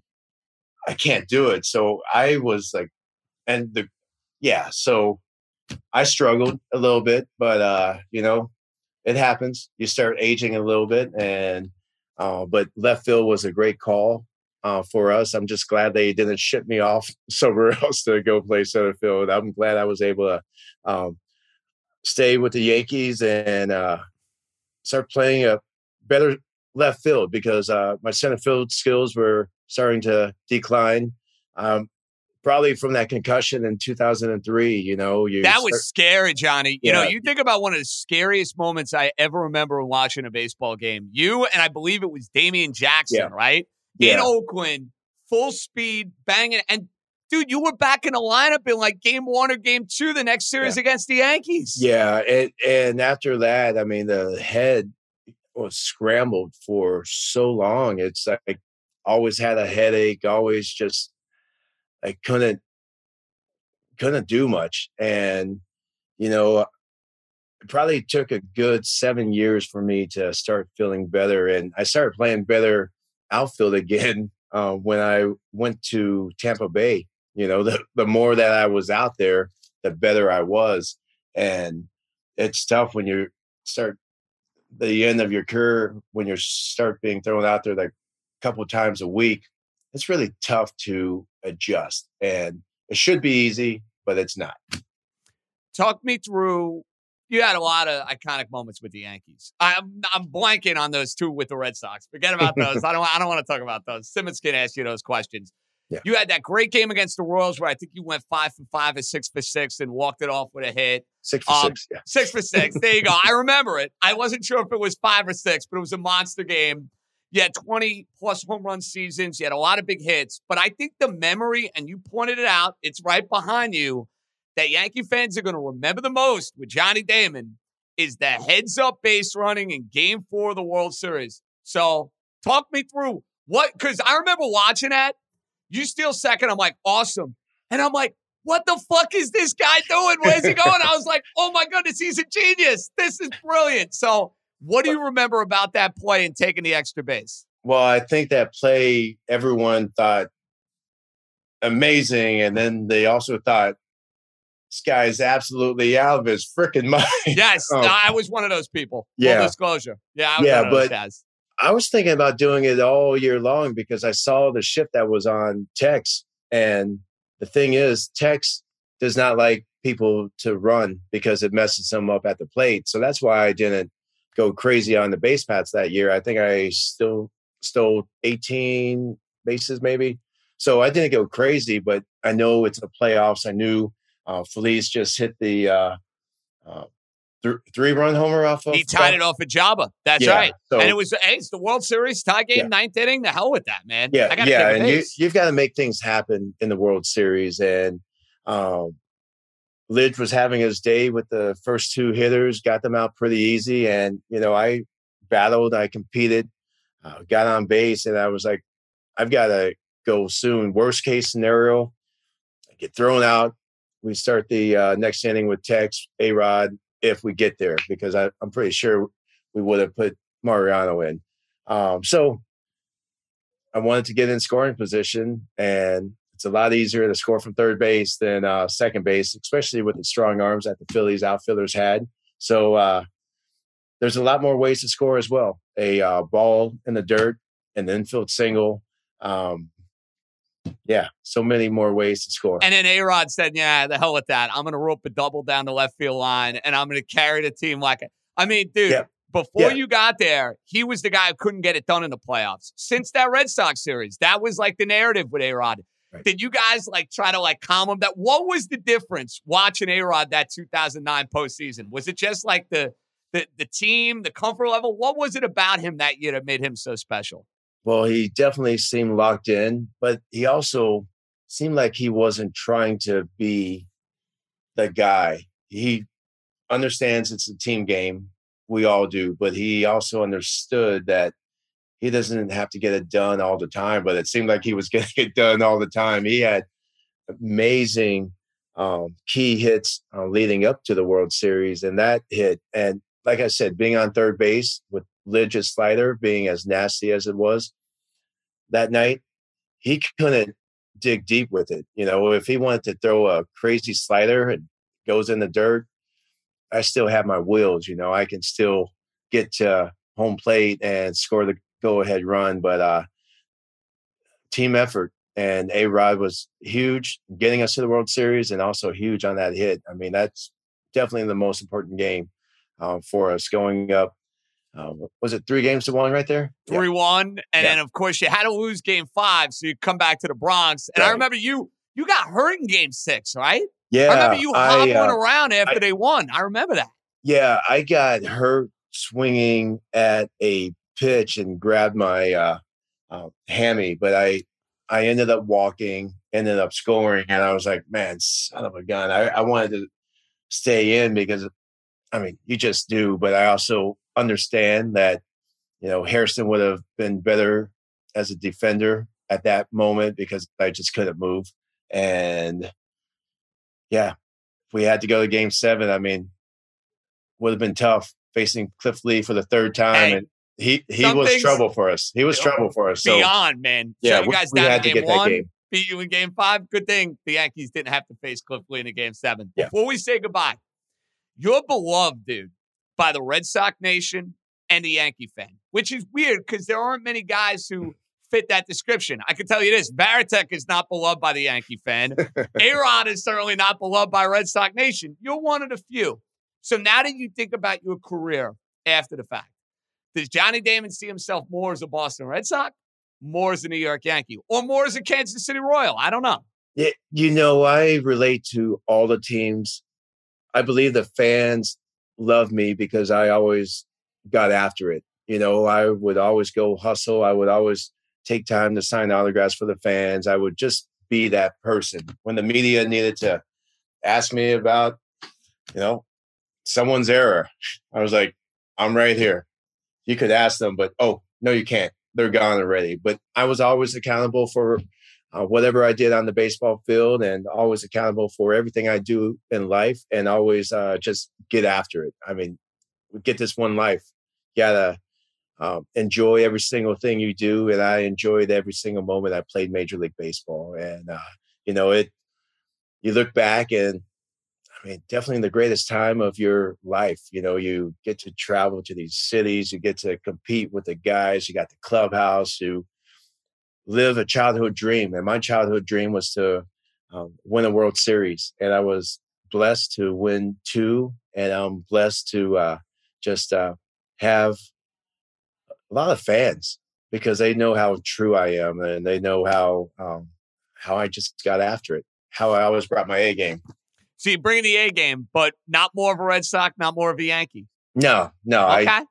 I think people just look at me like, yeah, this guy got after it. A lot of fans to this day, they walk up to me and always want pictures. You were my favorite player. I always told my son, look at how this guy plays the game. I want you to play the game that way. So the respect factor, I'm very appreciative of it. And, but it's a testament to the way I was raised and the way that I get after playing baseball, get after life. It's you've got to enjoy it. And I've enjoyed every single moment of my life. And I'm going to continue. Well, thanks for doing this. And hopefully a couple of goals on the horizon in the charity soccer tournament. And have you ever had a hole-in-one? I have not had a hole-in-one. We got to work on that. Yeah, you and I both. I do. But you have a better chance of getting it done than I do. Just throwing it out there.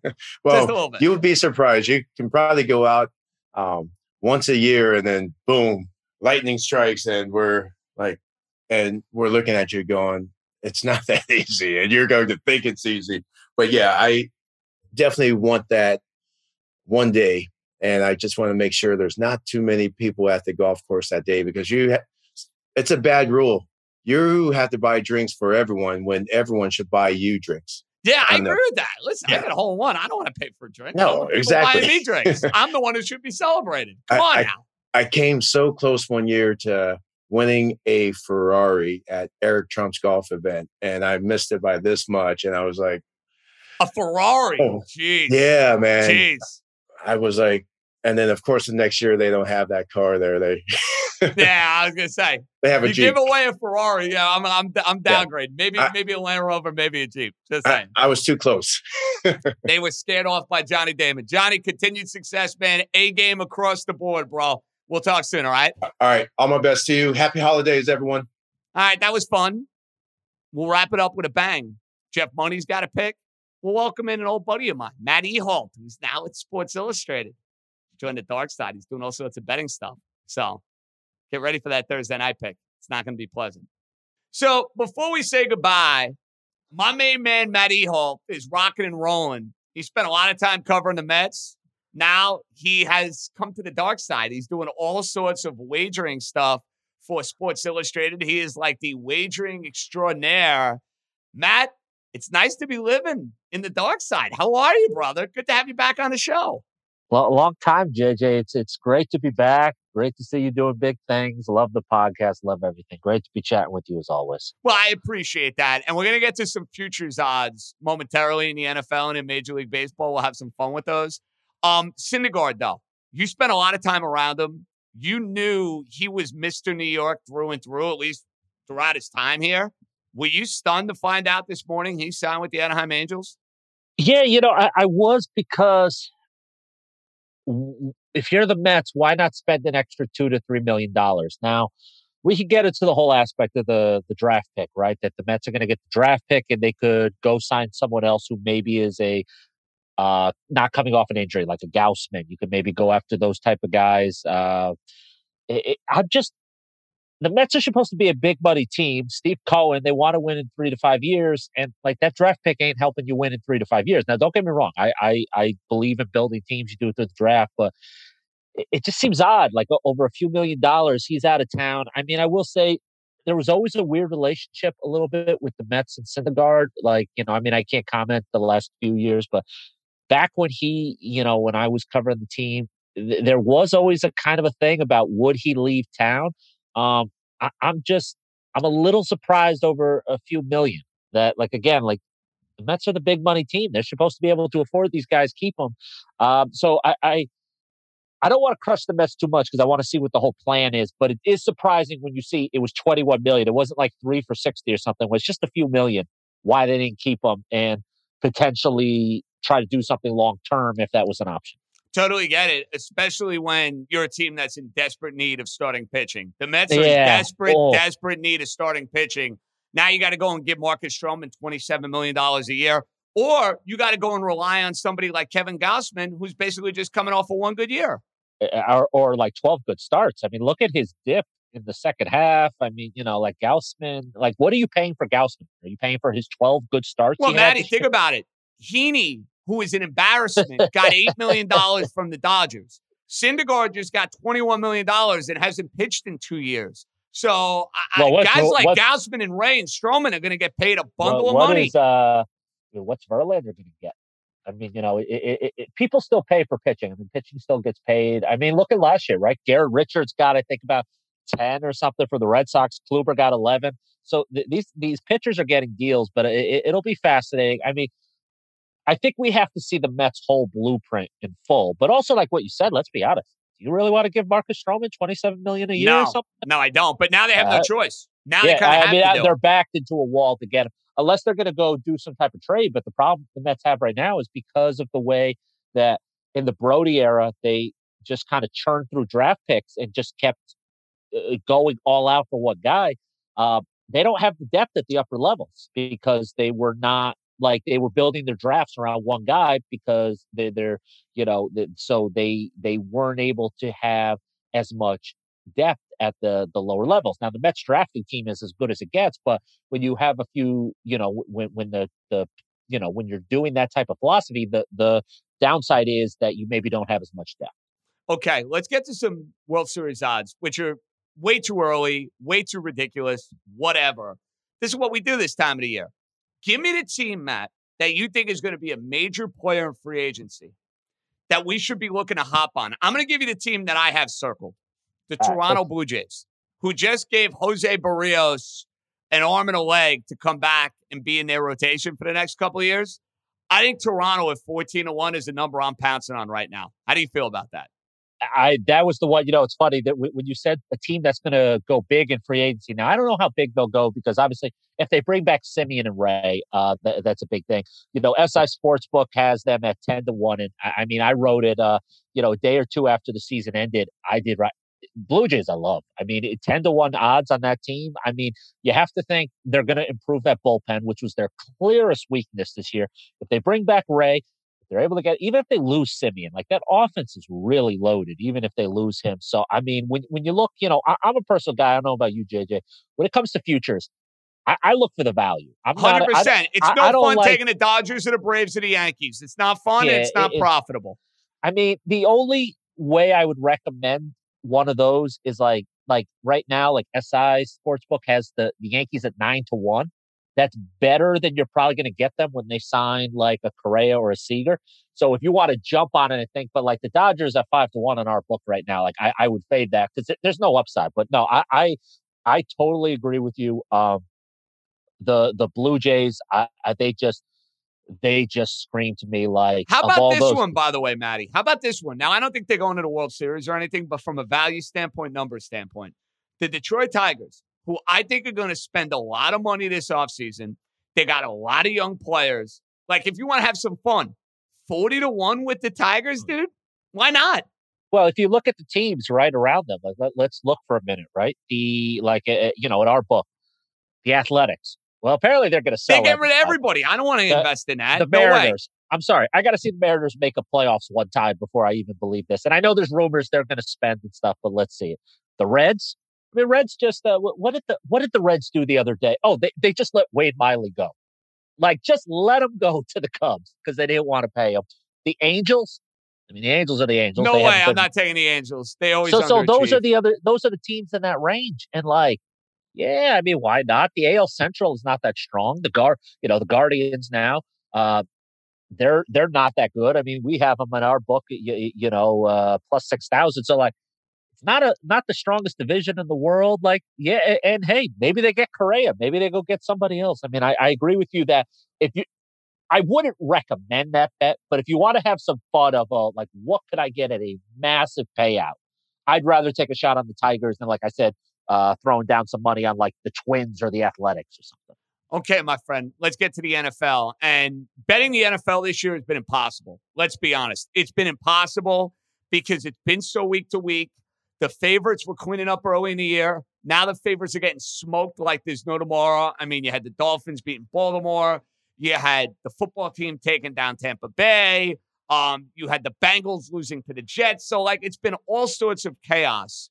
Well, 2 weeks ago, right? I mean, I wrote that. So, I'll do a self-plug here. Every Monday, SI.com, I do a weekly bad beats and big payouts. Check it out. 2 weeks, I think it was last week, right? The 7 biggest favorites all on Sunday didn't cover. It was last week or the week before, but all 7 didn't cover. And it was incredible. Like, all of the 7 biggest favorites all failed to cover. Like, well, to your it's just point, food for thought, thinking that you're going to go and bet favorites and tease them down and think that's going to be a winning strategy. You're crazy if you think that's the case.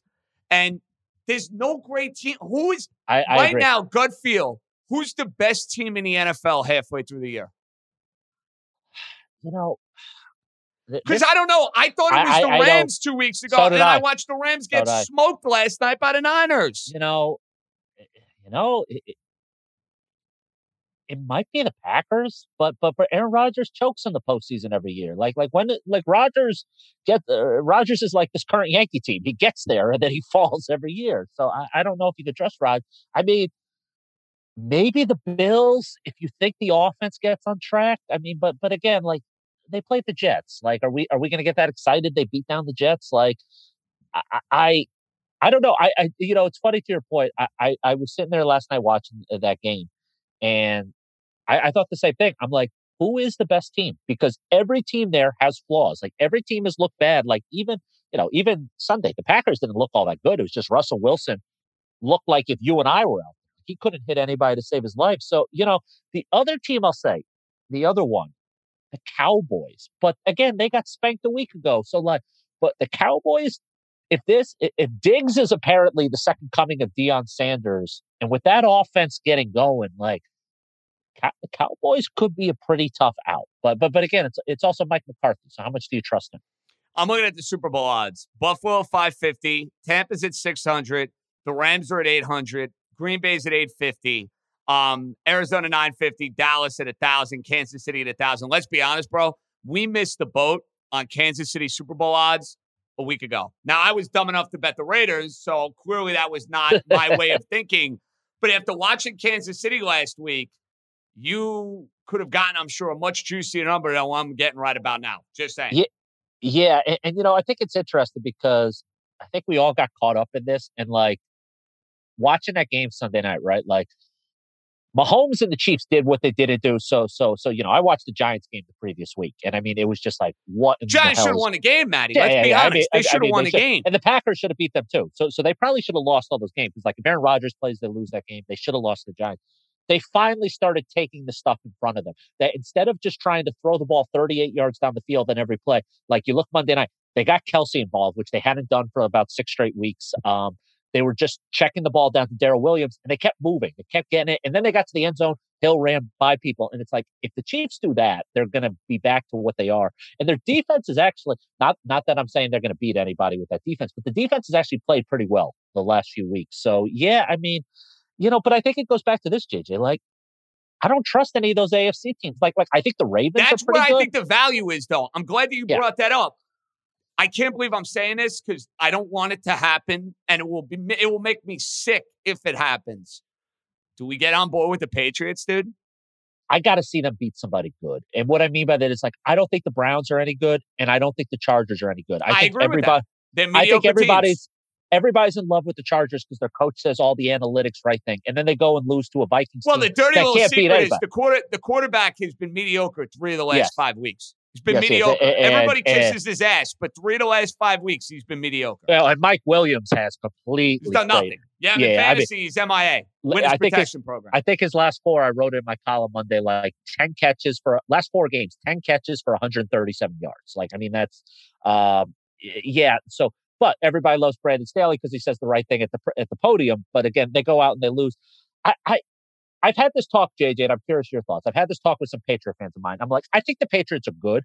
I just can't tell if they're a legitimate contender or if they've beaten up some bad. Because if you look at their wins, right? Like, Well, they beat the Jets twice. They beat the Chargers. They beat the Texans. I know it's not exactly murderer's the row. Browns, But and you the just Panthers. but you just said it a minute ago. The AFC is not any good. Right. So I get a top-notch coach, the best to ever do it. I get maybe a top 5 defense in the league, a running game, and a quarterback who's not going to screw it up. Listen, I don't want them in a Super Bowl. I don't think they're on the level of the top teams. But from a value standpoint, Matty, we're talking value. There's value there, in my opinion. I agree. I agree that. But I'll tell you, actually, the team I would take a look at, like in our book, you got them at 14-1, the Ravens. Because Lamar is playing really well. But now, he I know never wins in the playoffs, but dude. I know they laid an egg never. they laid an egg against your boys. But I'll say this. Maybe I'm wrong here. Marquise Brown is playing at such a good level right now. Bateman's added a lot to that offense. Lamar is passing the ball better. I think there's potential. Again, I'm just going through the rest. Like, am I going to take the Bills at plus, 6-1? No value. Like, there's no value. So if I'm looking at those teams like the Ravens, again, like, and I feel this is it's kind of the fun of this season somewhat in the NFL is every team we go through, you could say something because you could say, like I'm saying the Ravens here. I also know this, the Ravens defense is terrible this year. They can't get a stop to save their lives. I mean, look at all those games. Like they gave up 31 to they gave up 40 to Baker Mayfield, who right now is terrible. They gave up 31 to the Vikings and they can't get a stop. So it's like every team we can go through the flaws and stuff. So I mean, but the Ravens are one that I think if you look at the Ravens schedule, it's pretty easy, and their 2 toughest games are at home, and they get the Rams and the Packers. So they have the funny thing here is we haven't even brought up the Titans. Well, and you know what? The Titans, if they ever get Henry back, they might be the favorite to go win the AFC, and they continue to get disrespected. MVP. Forget about Allen. Forget about Brady. I have 2 lined up. Jackson at 12-1. The other one I like is Dak at 7-1, even though he missed a week, because I think he's going to continue to put up monster numbers. Rodgers, forget it. There's no way in the world he's winning the MVP. They are never going to reward him after what happened this year. Just that's the way it goes. Whether he deserves it or not, it doesn't matter. He's not winning the award. He doesn't have the numbers right now either. No, that's another thing. I'm going to say, what do you think about Dak and Lamar for MVP? I'm thinking about both of those right now on FanDuel. I think Dak, it's interesting because every guy, right, we can make the case that there's been a letdown, right? Like a week ago, you might have said Stafford. Well, Stafford's last 2 games are, awful. Kyler Murray is out of it because of the injuries and stuff. Dak is good. I mean, here's one. I mean, like, let's be honest, right? This is usually a quarterback award. Jonathan Taylor, Cooper Kupp? Like, could this be the year where I can't see it? I can't see it. I admire your little chutzpah and your intestinal fortitude to try to think differently. You know they're giving it to a quarterback. No, the only reason I mention that is I don't think any quarterback is currently having the oh my God year we have to give it to. I agree with that. So That's I'm just saying, if there was ever a year for like a guy like Kupp, who even last night in like a game that they did nothing, somehow got 20-something fantasy points, maybe it's this year. I don't know, but I agree with you. It's going to somehow be a quarterback. Dak and Brady probably see, because like Tom's going to have a few of those like screw you games coming up where he goes for like 6 touchdowns and stuff. Like the poor Giants, man, they feel good. They get a win. They're going to get steamrolled in Tampa. Like they're coming off their bye and they're just going to get demolished. So Dak, yeah, I mean, again, it's just because Josh Allen has not really been Josh Allen.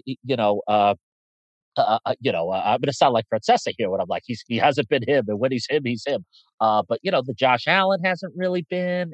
And then I agree with you, though. Probably Lamar and Dak. Although, hey, maybe like you said, maybe a week ago, if you bet Patrick Mahomes, you might have got some decent that's odds. the thing. The ship has sailed on that. Right. But, never say never. And that's why these odds are like ever changing. They're week to week. They're so much fun. Before you say goodbye, and I love the stuff on SI. It's fabulous stuff. You gamble on games every week. It's fun to go through those bad beats and some of the wins of the week. You need it. Sometimes you need the therapy. Sometimes it's a good cleanse. Yankees shortstop in 2022. Gut feel. Who is it? Corey Seager. I agree with that. I think there has been a lot of smoke there where maybe there hasn't been with Correa. And I think there is something to be said. Now, personally, I think Correa is the better player. He's a badass. Correa is a badass. He's a monster. But let's be honest. Even though I think the comments are a whole lot to do about nothing and somewhat legitimate when it comes to Derek Jeter's defense, I'm sure the Yankee fan, some of them at least, didn't love hearing that. I, for one, couldn't care less. It doesn't bother me at all. I really don't care. I mean, it's like Johnny Damon hit the the Bro, that's the thing. I had Johnny on the pod. Johnny Damon, Roger Clemens, Wade Boggs, Garrett Cole. Like, please. You're welcome with open arms if he plays well. We can go through all those guys. Like, if you really want to pinpoint the moment, like Johnny Damon's thing ended the Yankees' dominance over the Red Sox. Like, we could go through that whole series, but legitimately, when it became 6-0, that was the start of the swap and the rivalry and stuff. But like, I think Correa is the better player. Here's me just putting on my GM cap for a second with the Yankees. They want a lefty, it's clear. Seager is a lefty. If Volpe or Peraza are as good as they think they are, they move him to third base. There's talk that Seager will switch to third base, kind of like his brother. You maybe slide him off where Correa maybe stands. Now, I'll say this. I don't think you shouldn't be building around prospects unless you're sure this is like an oh my God miss. And I know Volpe had a great year, but again, I forget if he played in low. I think he was in low A or high A. I forget, but I don't think he was in. I forget what league he was in. But I would say that I could see them in their room saying, Seager, lefty back, can slide him to third, allows us to keep Volpe, Peraza, versus maybe Correa. Now, Correa, you could do the same thing, but Correa is a better defensive player than Seager is. So my guess is there's been a lot more smoke about Seager. And I also think the Yankees realize that, it's good to have some lefties in the What a concept. What a concept. Only took this regime 5 years with this core to figure it out. Buddy, don't be a stranger. On SI, where can we find you? Monday? What's the deal? Monday.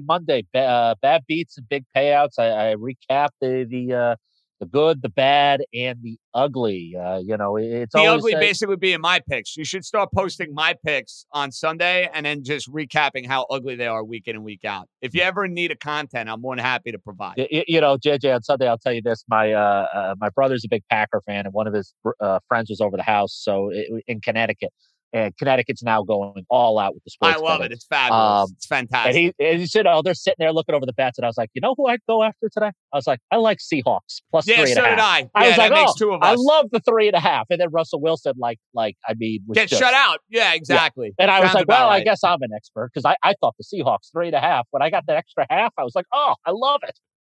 So I did about as well. I can't say my picks were all that good this weekend either. Well, buddy, don't be a stranger. Continued success. Good having you back on the pod. We'll talk soon, all right? All right. Thanks for having me as always. The great Matt Ehalt. Always good hearing his voice and trying to figure out some odds, MVP, Super Bowl, World Series. We're always churning. Before we say goodbye, the great Jeff Money.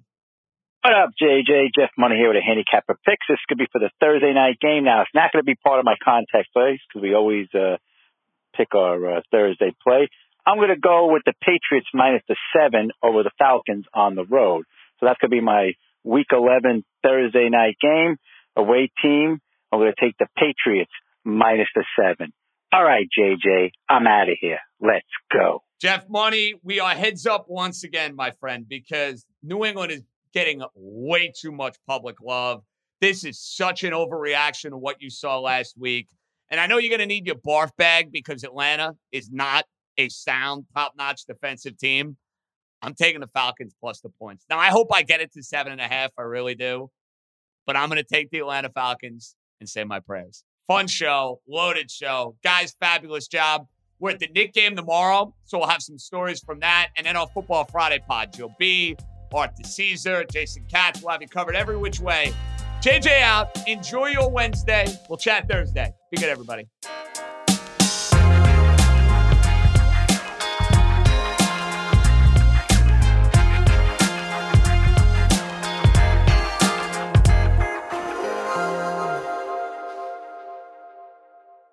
This episode is brought to you by Hotels.com. If you're busy like me and you're trying to catch your kids' games, it's important to have somewhere where you can go to find a good hotel. We're all over the place. Sometimes, we're in Florida, we'll be in New York, we want to take the wife on a quick vacation and get away. Whether you're looking for a relaxing getaway or heading out of town to see the playoffs, Hotels.com app has a perfect hotel for every trip. Compare up to 5 hotels side by side so you can see prices, amenities, and star ratings without having to switch back and forth between options. So start planning your next getaway and find your perfect somewhere in the Hotels.com app today. This episode is brought to you by Lululemon. Guys, if you're ready for a new pair of pants, try one of Lululemon's ABC pants. They're made to make you look and feel good. And there's lots of different styles to choose from. My favorite, because I walk around LA every day, I like the joggers. I'm not jogging, I'm just walking fast. But if you're working out, I would try them out. And if you want something a little sleek, maybe business-like, maybe try the ABC Slim Fit trouser. But I am a joggers guy. Once COVID happened, I was just like, I want to wear jogging pants and joggers and all kinds of soft pants as much as I possibly can, especially when I'm working out. Ultra comfortable and versatile. ABC pants are really in a league of their own. Buy a pair right now at Lululemon.com.